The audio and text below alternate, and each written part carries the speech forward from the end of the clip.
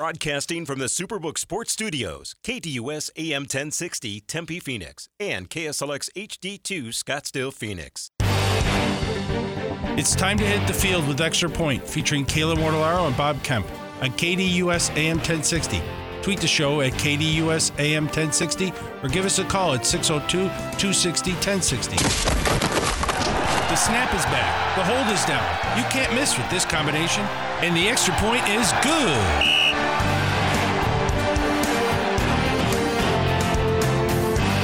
Hour number 2 on this Wednesday, August 16th. Bob Kemp, Kayla Mortellaro with you up until noon today, as we typically do. Mondays, Wednesdays, Thursdays, and Fridays. Your phone calls today around 11:15. We didn't have a whole lot of time in hour number 1 if you were looking at the clock. Hour number 2 will make room for you around 11:15. 602-260-1060 is the number to join the program. Let's reset the scene, though, with today's poll questions, and we'll start with the KDUS1060.com poll question, which is about the Baltimore Ravens. We had a conversation with Luke Jones from WNST.net talking all things Ravens. So is it over under 10.5 wins for this Baltimore team? 55% on the over, under sitting at 45%. Yeah, we'll see what happens. I mean, getting to the playoffs, as we mentioned with Luke Jones in the last hour, certainly has not been an issue. Winning playoff games has been an issue, but this total has nothing to do with the postseason. So kind of decide whether do you think they're just a good regular season team, or you wonder if they're a good enough regular season team this year to get what you need 11 wins from them and what I think is a really good division and arguably the best division in the NFL. Absolutely, and we will dive more into that with our answers around 11:30 today. Flipping this on over to Twitter at KDUS AM 1060, as it is for the 2023 Tennessee Titans, and maybe not the best division in football, the AFC South, over under 7.5 wins. The masses sit at 63.6% on the over, 36.4% on the under. Bold statement there, Kayla. Very this bold. Is not the best. Yeah, okay, that's impressive. You've been studying for the NFL this year. Very good. So that's good. Okay, they're going for it though, at least as far as the AFC South goes, because they brought back Tannehill. He's got this huge cap hit, and they brought him back. They brought back Derrick Henry. There was talk throughout the offseason, maybe not through the entire offseason, but certainly leading up and through the draft, there was speculation that they might actually trade Henry. I'm not exactly sure, as good as he is, what the market is for Derrick Henry at this point, considering the market for running backs and whatever, but they kept him. And obviously, late in the summer, at least late in the offseason summer, they signed DeAndre Hopkins, so they're going for it. And before last year's disastrous season, when pretty much everything that could go wrong went wrong for them, they had made the playoffs in 3 previous seasons and won the division a couple of times. So I think that's probably their reasoning there. We will answer that question as well around 11:30. Still time for you to cast your vote. As I mentioned, your calls 11:15, 602-260-1060. For the Arizona Cardinals, they're back in Tempe, working ahead of Saturday's 5 p.m. game against the Chiefs for preseason game number 2.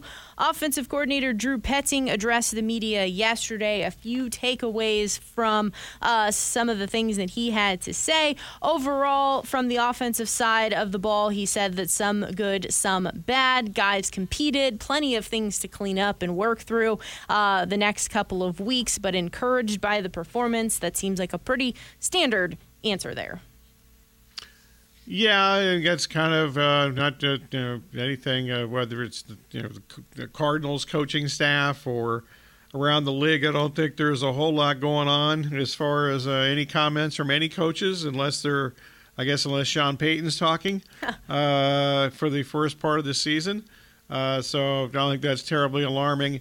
I will say one thing I'm going to be definitely paying most attention to, or if it's not number 1 on my list, my mental list, because I don't exactly have a list written down. But the preseason game number 2 against the Chiefs on Saturday, it'd be nice if Paris Johnson blocked somebody. Yeah, so he being Drew Petzing, was asked about Paris Johnson Jr.'s performance, and he said it was good, competed at a high level, wasn't perfect, but liked to see him compete. I thought he sucked. So I thought it was just basically he was a turnstile. Playing right tackle. But the one thing that we probably don't stress enough, and I don't think it's really stressed enough in the NFL the last couple of years, you need two tackles that can protect the quarterback now. You used to just be the blindside guy because usually, the main pass rusher from the opponent came from the defensive right side of the formation. And now I think there's pass rushers coming from, at least on the good teams, from at least the good defenses, coming from everywhere. And, he was bad. I don't even think it's arguable that he was bad in the opener on Friday night. And the Broncos didn't even have some of their main defensive guys out there. Yeah, there were a couple of very noticeable situations there for Paris Johnson Jr. letting his defender by him. So definitely want to see that cleaned up on Saturday if the Chiefs are going to be playing any of their starters, if you will. The other things that... Not just in pass protection, too. I mean, Clement got destroyed on a running play, and that's when Johnson completely whiffed on that block. Other things that caught my attention from Petzing, overall, he thought operations were clean, staff did a good job, got in and out of the huddle effectively. In addition to that, we've talked about it, he's trying to figure out where he's going to call plays from. So he called plays last week from the field. He said he's going to go up into the booth this week, wants to do that to provide the best possible educated decision for himself on where to call plays from for the season. Maybe you should ask Kyler where he would be most familiar or comfortable, I should say, calling, getting the play. So that seems like an extra step that's not necessary if he's in the booth, but that's just me talking out loud, maybe. As for Clayton Tune, he had a lot of opportunity in preseason game 1. He said good, took steps in the right direction, looking for operation and decision-making from Tune. Overall, he thought it was good. Yeah, my opinion of him hasn't changed. I liked him in college. Now that I've seen a little more of him here, I know it's a grand total of one training camp practice, but yeah, we saw him throw the ball a lot a couple of Saturdays ago in that red-white scrimmage. He threw the ball more than any quarterback they had out there, and I'm guessing of the 7-on-7 and 11-on-11 drills that they had that day, that he threw the ball 75% more than anybody else they had. So we saw him a lot, and it kind of just goes along with what I thought about him in college. I think he's very accurate on the shorter passes inside the middle of the field. It seems as if, he used to be outside, depending on whether you're talking about the college field or the NFL field, but either outside the hashes or outside the numbers, the longer that his passes go air yards wise, it seems like his accuracy, most everybody's going to slip some, but it seems like that's not his forte. So, if he's going to play, I think that, they need to take advantage of his strengths, which clearly are the shorter passes. And the last thing that caught my attention from Petzing was just asked about goals for facing the Chiefs, and he said win. If they keep score, we play to win. We got to take another step on offense, continue taking care of the football and operations. If we get better every day and every game, that we'll be happy with where we are. Okay, those are more things that I just expect a coach to say. I mean, there's nobody, I shouldn't say that maybe, but few people on the planet care about who wins preseason games. I've actually left preseason games before and spring training games in baseball for that matter. I don't even know who's winning or won the game or whatever. You just there to look for certain things. So, if they want to, win the preseason, congratulations. I guess that works out well for Baltimore. They never lose a preseason game. They don't win a regular season, postseason games anymore, but they kick ass in the preseason. But, winning is the last thing that I think is important for the Cardinals. I know that they want to establish this culture and all that crap. I hear that from every college and pro coach in the planet in the months of, August and September, until the season actually starts. I'm really tired of the culture thing, but whatever, that seems to be the universal comment from every coach. I'm guessing if I covered high school football, still that would be just something we hear from them too. Is culture your least favorite buzzword then? It is right now at this time of the year, absolutely, without question. I don't, I'm sure there's, I'll think of something that might be second, but I might have to think about that for a little while. I agree with you that I've heard a lot about the culture, and I'm like, okay, let's find another angle to talk about here. I will say, though, that I think there's absolutely something to how you practice, and the mentality that you bring to practice translates to game day, because it's not so much of an effort. It's been something that you've just been doing, so it becomes repetitive, and it's just part of who you are and the player that you are, because you're putting in the effort in practice. So I don't know what a better term other than culture would be for just kind of repetitious and getting yourself into a mindset ready to perform. I think better players would be a better term, whether it's here or anywhere else. I mean, it's amazing how those practices are better, and the culture seems to not even be an issue when you have good players. And they don't have very many of them here, and there's other teams in the league.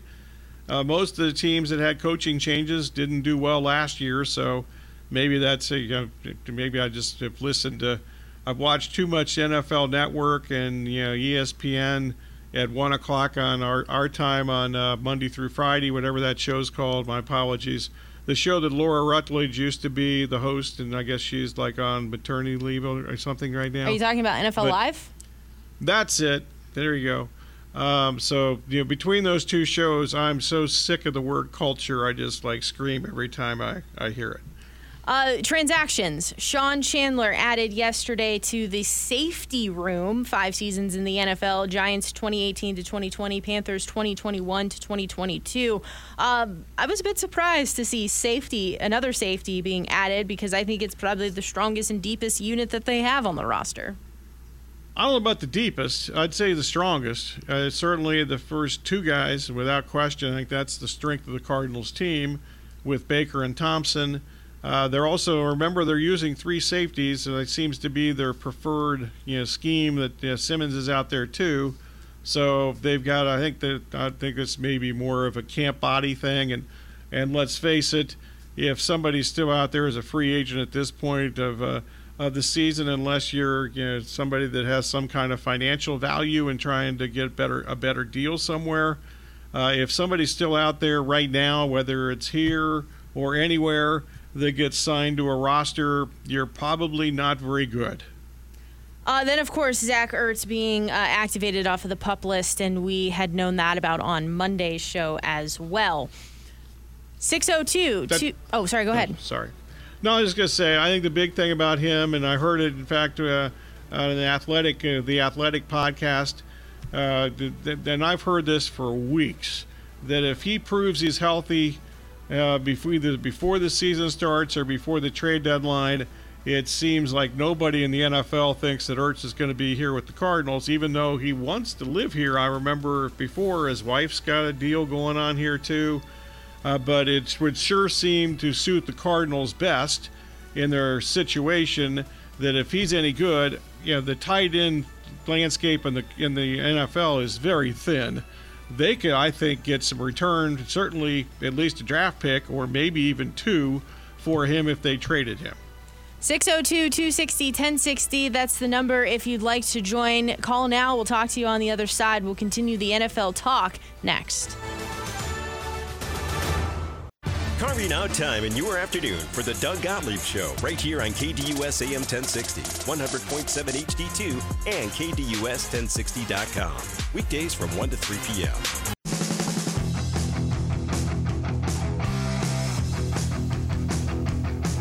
$11:21 right here on KDUS AM 1060, online at KDUS1060.com, and with the KDUS 1060 app powered by Superbook Sports. Once again, download the KDUS 1060 app, register, and follow along with the instructions for how you can potentially be eligible for a $100 gift certificate courtesy of Superbook Sports. That's happening now through the end of the month. 602-260-1060 if you'd like to join the program. Bob, it's a fun staple for you Tuesday nights. That's Hard Knocks, and it continued yesterday, of course, the team being the New York Jets. I'm sure your most favorite part about the episode was when mentalist and magician Oz Perlman joined the Jets for a meeting. Yeah, I mean, the players were fascinated by the whole thing. I'm not buying that whole thing is legit, but whatever. That's just me. I'm a little skeptic about whether it's whatever this guy's name is or anything else. But there was about that was 2 or 3 minutes of totally wasted time, and between that and the annual absolutely ridiculous the rookie entertainment portion where they either sing or dance or do something ridiculous. Those are the things that actually the annual part of Hard Knocks that I detest the most. And it was the same night, so hopefully we don't get any more of that, because that's like maybe 10 minutes, pretty close to it. They spent a lot of time on that. Some things that I did pay attention to. There was less Aaron Rodgers this week, still plenty of Aaron Rodgers. For a guy that supposedly didn't want Hard Knocks around, he sure seems to like the stage here, shockingly. I'm not surprised at this at all. Also, I do think it's kind of funny that that Wilson actually calls Aaron Rodgers dad all the time. So I did think that was good. The worst thing that this episode, other than the two things we already mentioned there, but just as far as the football part, and they had a joint practice situation with the Panthers scheduled last week. I'll get to that in a little more in a minute, but because of that, we didn't get any of the Sauce Gardner against Wilson, the cornerback wide receiver matchup. That's the one thing I want to see the most during this 5-week run of the Jets and Hard Knocks, because those are two elite players at their position, and they did show some of it in week 1 of Hard Knocks last week, but there was none of that yesterday, and I'm hoping that they increase that greatly in the next 3 episodes before they're done. They'd have 2 joint practices scheduled with the Panthers. Unfortunately, it was a deluge for week 2, day 2 of that. So I'm not sure what the Panthers did, but the Jets just went inside and practiced. So unfortunately, we didn't get much out of that part. But the first day, in addition to multiple scuffles, which both coaches seemed to be pretty upset with what was going on with that, but that's part of the deal. When you have a joint practice, it seems as if it's like a 50-50 chance there's going to be some kind of physical altercation at some point. You just hope that obviously nobody gets hurt. Now, Rodgers did participate in the one day that they did practice, and that might be, I'm guessing, it's going to be the only time this year, unless they have another joint practice schedule with some other team, but that might be the only time that he actually faces another first-team defense until the regular season starts. So we'll see what's up with that.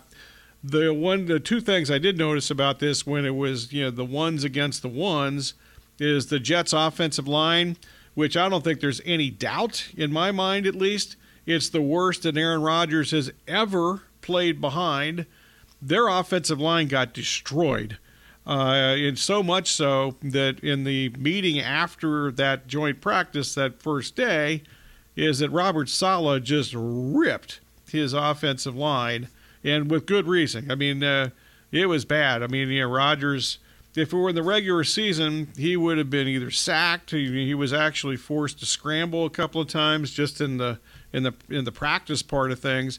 Now, on the other side of this, though, the Carolina offensive line, it doesn't appear to be very good either. And against the Jets' offensive line with Quinnen Williams and others, and Quinnen Williams is a monster, by the way. He's great. We knew that before Hard Knocks, but the Jets' offensive line, the Panthers' offensive line, the Jets dominated that portion too, which is not all that surprising, as we've said for a while.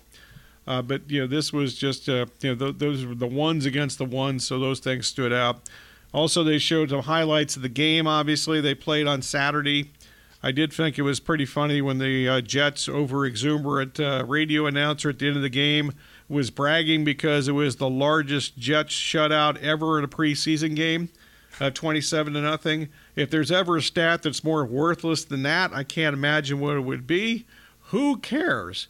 But he thought it was a big deal, and he said it like a couple of different times. Actually, in that game, and I heard, and I believe maybe even Kayla, you might have mentioned on Monday when we had your preseason rundown there, Bryce Young got that crap kicked out of him in this game. He got destroyed on like 2 or 3 different plays, and I don't know how long the Panthers can let that continue, but he got killed. The first play of the game, he got destroyed, and he got hit a couple more times, and he wasn't out there for more than a series or maybe 2. But the offensive lines in either the joint practices or the actual game itself, at least from the Carolina part, they weren't good. They were not good at all, and their quarterbacks were under pressure or got smacked around some. So that's kind of the bottom line of some of the things that stood out yesterday. But it was, I thought, a very disjointed for Hard Knocks, which is usually, I think, a fabulously produced program in the preseason. The training camp version, I keep saying preseason, but the training camp version of Hard Knocks, I thought it was just kind of, not sure. Maybe that, I don't think it was, the fact that second joint practice got canceled. I don't think that, I can't imagine that played a huge role, but I'm just trying to think, why wasn't this as slick as the Hard Knocks episodes that I've watched for many years? And it clearly was disjointed, I think, is the best word I can think of. You're mentioning there about the offensive line, the quote, which I'm cleaning up from head coach Robert Saleh: you can have a Hall of Fame quarterback, you can have 2 $10 million plus receivers, you can have a reigning offensive rookie of the year, you can have all kinds of skill in the running back room. None of it matters until the big boys up front change who we are. So obviously expressing that displeasure with the offensive line there. And I would be curious to see, because this episode already, they would probably be working really late on Monday to get things all organized, but there wasn't really anything about Dalvin Cook, so curious to see how that'll be for next Tuesday with Cook being in the building. I didn't know that Cook he might be suspended by the NFL for this season. He had some kind of issue off the field that I wasn't aware of until I guess that was yesterday afternoon I learned about this. So he might be subject for some suspension here. So maybe that's why, another reason that he didn't sign early in his free agency period after he got let go by Minnesota. I'll add one other thing. I think that the Jets' current coaching staff is, there's been some foul-mouthed coaching staffs in the history of Hard Knocks, including Rex Ryan, of course, who is the all-time individual leader in the F-bombs in his time with Hard Knocks many years ago. But I actually think this, quote, coaching staff might be number one on the foul mouth meter of any group that has ever been on Hard Knocks.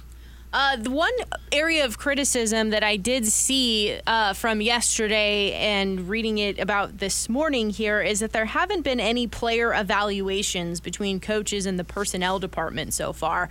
And I guess, would you prefer to see and hear coaches talking about players at their different positions as they're trying to make roster spots? Absolutely. I think that's an outstanding observation and criticism. And for somebody who's watching and for watched for years and gotten some things out of this, it's still preseason / training camp. So, I'm not making a whole lot of decisions as far as what I might be doing wagering wise or prediction wise during the season. But as much football stuff as they can have instead of that crap that started the show last night and then the stupid entertainment thing, I'm all for it. But I think that's a really valid criticism from the episode, the first 2 episodes. The first episode, usually it's just kind of like the first day at school. When you go to a new school, if you're a kid, it's kind of like the meet and greet thing, and without the name tags, I guess, or I guess you have your one name tag because everybody in your school knows everybody except for you. But it's just your first episode. I don't really care about that, but I was pretty disappointed in last night's episode, quite frankly. I wonder how much editorial control the teams now have over this, and if they're the ones that are kind of putting the kibosh on the player evaluations because they don't want, what they think about certain players to be picked up by other teams, if they think there's some sort of competitive advantage behind it. I'm just kind of curious as to why that hasn't been more heavily shown. Yeah, I think that's been an inconsistent thing for the entire, however many years Hard Knocks has been on. Sometimes you get a lot of that, and sometimes you don't. And I assume that's because some of the coaches, some of the coaching staffs and organizations, try to have more control than others. They keep. I've been the NFL has actually said in the past that the coaching, the organizations don't control the editorial. They don't have the editorial decisions, which I've always thought is a bunch of crap, and I've never believed it. But it has fluctuated from year to year of how much of the things, the individual instruction and so forth has happened. Now, also, I'm guessing not much of that has happened over the first 2 weeks of the season and the episodes. So we'll see if that increases. And I don't even know who the Jets play this week in the preseason, but. So I don't know if that'll change in the future, but there hasn't been much so far. There's no question about that. They play the Buccaneers. Oh, okay. Well, I'm not sure what I think of that. Baker Mayfield, I guess. We get to see some Baker Mayfield. That's exciting. I guess he was great the other day. He was like, Heisman Trophy Baker Mayfield in the first preseason game, which, of course, is really important. I was going to do this, but I think we will save it for tomorrow. The Athletic put together their top 25 or under list, and so you have to be at least 25 or younger before week one's games get started, and rookies are not eligible to be on this list. And I kind of disagree with a bit of the order of how they're all ranked here, so we'll save that for tomorrow. Instead, we will talk about Monday, August 21st. The Diamondbacks take on the Texas Rangers. It's ASU night. Fans can purchase a special event ticket package to receive a game ticket and co-branded ASU Diamondbacks t-shirt. Visit dbacks.com/ASU to secure your tickets. Once again, that's Monday, August 21st, with the Diamondbacks hosting the Rangers at 6:40 p.m. And right now, caller number 3 is the winner of a 4-pack of tickets to Monday, August 21st game. 602-260-1060 is the number. Caller 3, 602-260-1060. And that's dbacks.com/ASU for your special event package to receive a game ticket and co-branded ASU Diamondbacks tee as the Diamondbacks host the Texas Rangers. 602-260-1060. Caller 3 is happening right now. On the other side of the break, Bob and I return and we answer today's poll questions, the KDUS1060.com poll question, as well as the Twitter poll question at KDUS AM 1060. It's all happening here on KDUS AM 1060 in the Extra Point.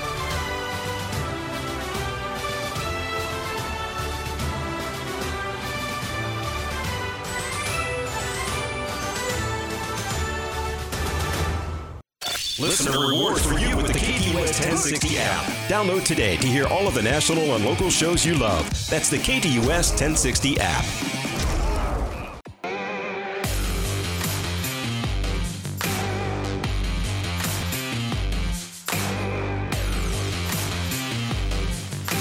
Congratulations to our winner of the 4-pack of tickets to Monday, August 21st, Diamondbacks at Rangers game. It's ASU night. Fans, of course, can purchase a special ticket package to receive a game ticket and co-branded ASU Diamondbacks tee. That's dbacks.com/ASU to secure your tickets now for the Monday, August 21st game, 6:40 start. Welcome back. It is the Extra Point here on KDUS AM 1060. Bob Kemp, Kayla Mortellaro with you up until noon today, as we typically do Mondays, Wednesdays, Thursdays, and Fridays. Let's get into it.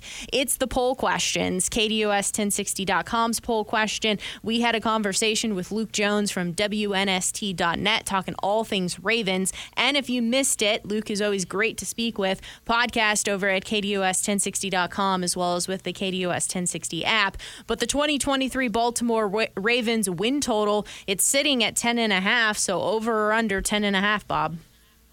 I'm definitely interested in a lot of these totals that we've mentioned in the last couple of 3 weeks now. I've not been interested in betting, but we answer for poll question purposes. But I'm definitely interested in betting under this. There's at least 111 in the state of Arizona. You got to lay a price if you're going to bet the under on that. But even before the Marlon Humphrey situation today, we don't know how long he's going to be out. It appears he's going to be out for the first part of the season at least. But, they play, just to repeat from earlier, they play 4 of their first 6 games on the road. And 3 of those games are at Cincinnati, at Cleveland, and at Pittsburgh. So that's half of your division schedule right there. And I just don't believe in Lamar Jackson. I don't care who his receivers are. I just don't think he's an accurate passer. And I've seen it for a number of years now. I question his accuracy when he was at Louisville. We've seen some passers that weren't good and accurate in college become accurate or more accurate in the NFL, which is, I think, not exactly. That's usually not the case, quite frankly. Josh Allen is, not the rule that you just kind of follow along because he did it and other guys can do it. I just don't believe Lamar is a really good passer or an accurate passer. I don't think it really has mattered who the receivers are. If you're not accurate, you're not accurate. So we'll see how that goes. Between that, I really question their defensive front. They lost Calais Campbell. They've been trying to get an edge rusher here for a couple of weeks because they're not exactly 100% confident on their 2 edge rushers. Njoku from Michigan, who was, unfortunately for him, suffered the Achilles injury before the draft while he was doing his combine, or I think it was actually I think that workout was at Michigan before the draft. And he had to sit. He was basically out almost all of last season. He played a couple games or had a few snaps towards the end of the year. And then I forget the gentleman's name who they drafted 2 years ago. He's been a complete bust so far. And I just don't think they're that good. Plus the addition, I'm sure Kayla, you're probably going to mention this if you're on this side, or maybe if you might mention it anyway. This division, I think you can make a pretty good case as the toughest division, top to bottom, and of any team of any division in the league. And so I'm under the 10.5, and I might even venture into the under 11 and lay a price.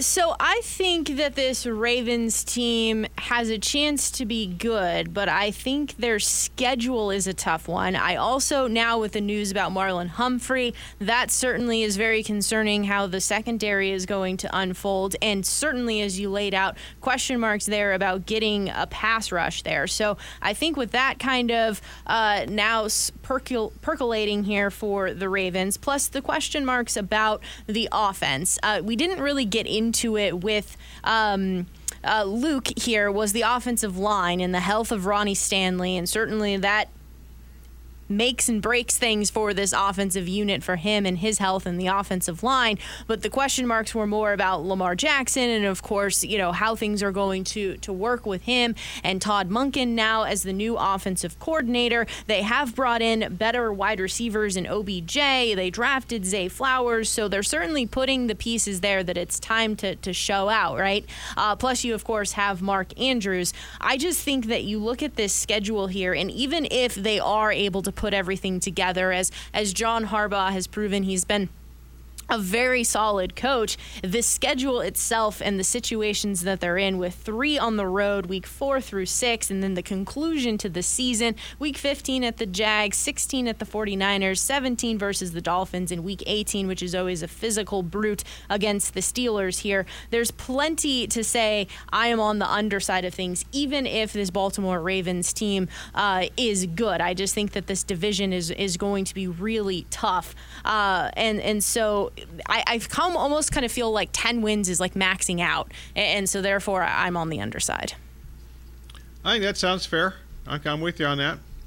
The masses are on the under as well at 56% of the vote, over sitting at 44%. Just some numbers for you. Lamar Jackson sitting at over under 3,350 and a half throwing yards. His rushing yards over under 775 and a half yards. I'm curious about this because, one, you have health. That's always a factor. Can Lamar Jackson stay healthy for all 17 games? In addition to that, he has wanted to throw the ball more. So is that going to limit the amount of rushing yards that he has had? In 12 games, he threw 2,242 yards last season, and last year he had 112 carries for 764 yards. So that's interesting. Mark Andrews, his go-to tight end, over under 800 and a half yards, minus 112.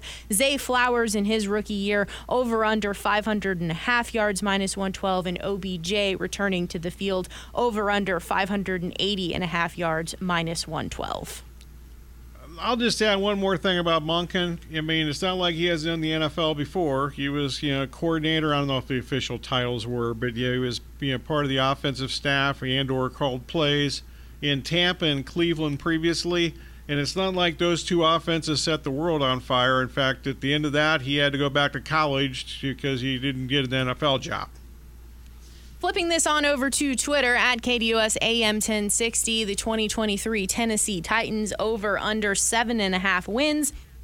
Derrick Henry's still there. Derrick Henry's still really good. Obviously, they're going all in. But if things don't go according to plan, will they entertain ideas to trade him at the trade deadline? I'm just kind of curious about that. How much is left in the tank for D-Hop? He is their acquisition in the offseason, wide receiver. They're playing in the AFC South, which certainly helps the cause. You just had the news of Anthony Richardson being named the starting Indianapolis Colts quarterback. In addition to that, you have the Houston Texans in the division that are certainly rebuilding for themselves. So when I look at this schedule, though, nothing really overly scares me about this schedule here. So even if I don't think that the Tennessee Titans are going to be a great team, I could see them getting over 7.5 wins. Yeah, I disagree with you on the schedule. In fact, I really want to bet this over. I think that Vrabel is I think he's one of the, without a question, one of the best coaches in the league. And but this guy, I'll just give you some pockets of schedule. I think their first 4 games are brutal. At New Orleans, home against the Chargers, at Cleveland, and home against Cincinnati. Also, they have a rare stretch. There's the NFL's tried to avoid this more in recent years. There used to be like 5, maybe even like 10 teams a year that had like 3 straight road games. But they do. There's a handful of teams that still have that obstacle this year. I think this might be the first team in all our previews so far that has got a stretch of 3 straight road games. But they play at Pittsburgh on a Thursday night, which is that's the first of the 3 straight road game. And road games on a Thursday night, the road team is at a disadvantage. I think most people would agree with that. Then they play at Tampa, and then they play at Jacksonville. And then, no matter how good a team is or how bad the competition might be, rarely over the years have teams swept 3 consecutive road games, or quite frankly, won 2 out of 3. I do think that towards the end of the season, if they're any good, they play 3 of the last 4 games at home, and in the 1 road games at Houston. In fact, their last 3 of their last 4, 2 of the 4 games are against the Texans. That's their schedule against the Texans this year, all in the last 4 weeks of the season. So I'd like to go over. I think they've got some really, really good players on this team. I like Tannehill, as I've mentioned before. Unfortunately, he doesn't have the mobility that he used to have, and he used to really have mobility. The offensive line took a significant step backwards last year. I like him, and obviously you mentioned Henry's good. They've got some really good defensive players. They've got 3 or 4 really elite level players. But the rest of their defense is a little shaky. So I'm wavering, but I'd like to bet them over. Instead, they're a team that if they survive the first 4 games of the season, I'm going to be pretty impressed if they're 2-2 after the first 4 games of the season, as opposed to betting on a win total thing here. I would more likely be interested in betting on them on a week-to-week basis, assuming they survive those first 4 games, which are that's a really rough stretch to begin the season. Masses are on the over side of things at 63.6% of the vote, under trailing at 36.4%. That's on Twitter at KDUS AM 1060. Ryan Tannehill's numbers over under 3,050.5 yards, minus 112 for Derrick Henry. Over under sitting at 1,175.5 yards. Last season in 16 games, 349 carries, 1,538 yards. D-Hop in his new uniform, over under 850.5 yards, and Traylon Burks over under 675.5 yards. The over is a little bit more juiced at minus 118.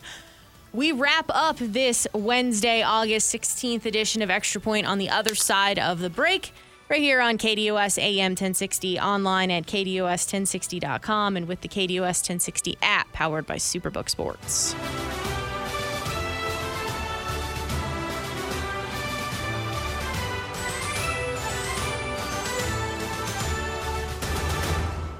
I'll turn those picks into gold. Wall-to-wall NFL coverage and the biggest stories coming to you from 3 to 5 p.m. The Rich Eisen Show, here on KDUS AM 1060 and KDUS1060.com.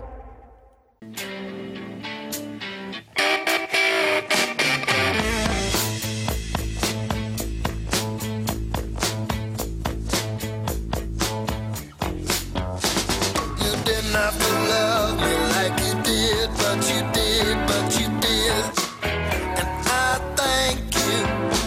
You didn't have to love me. Wrapping up this Wednesday, August 16th edition of Extra Point right here on KDUS AM 1060, online at KDUS1060.com, and with the KDUS 1060 app powered by Superbook Sports.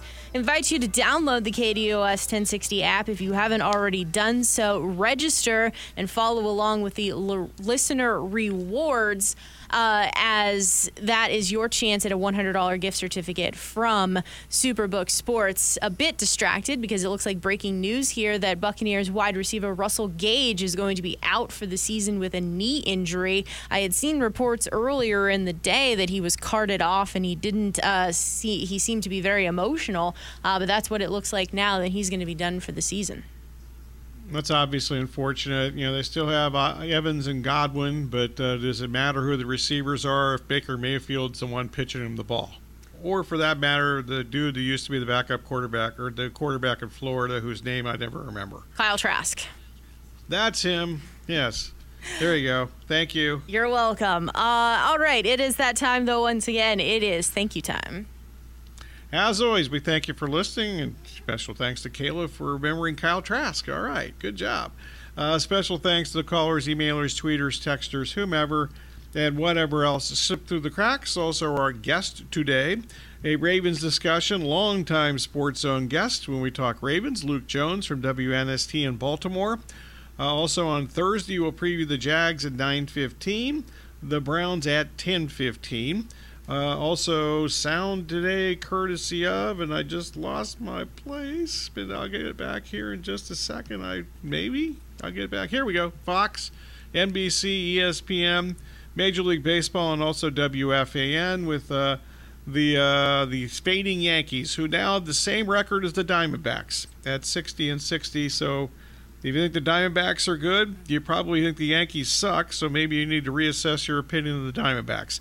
As always, we thank Kayla and Corey and Aaron, and Kayla's going to tell us what's coming up next. That's right. Up next from noon to 1 o'clock, it is Sports Map Radio Network, followed by the Doug Gottlieb Show from 1 to 3, the Rich Eisen Show from 3 to 5, and the Sports U with Dave Rooster Bierstein from 5 to 6. It's a Slade Sassoni start versus Austin Gomber for the Rockies as the Diamondbacks wrap up the series today at 12:10 p.m. dbacks.com/watch to find the channel that services you. ESPN made their announcement about the NBA broadcast teams. So it is official now. The number one team is Mike Breen, Doc Rivers, and Doris Burke.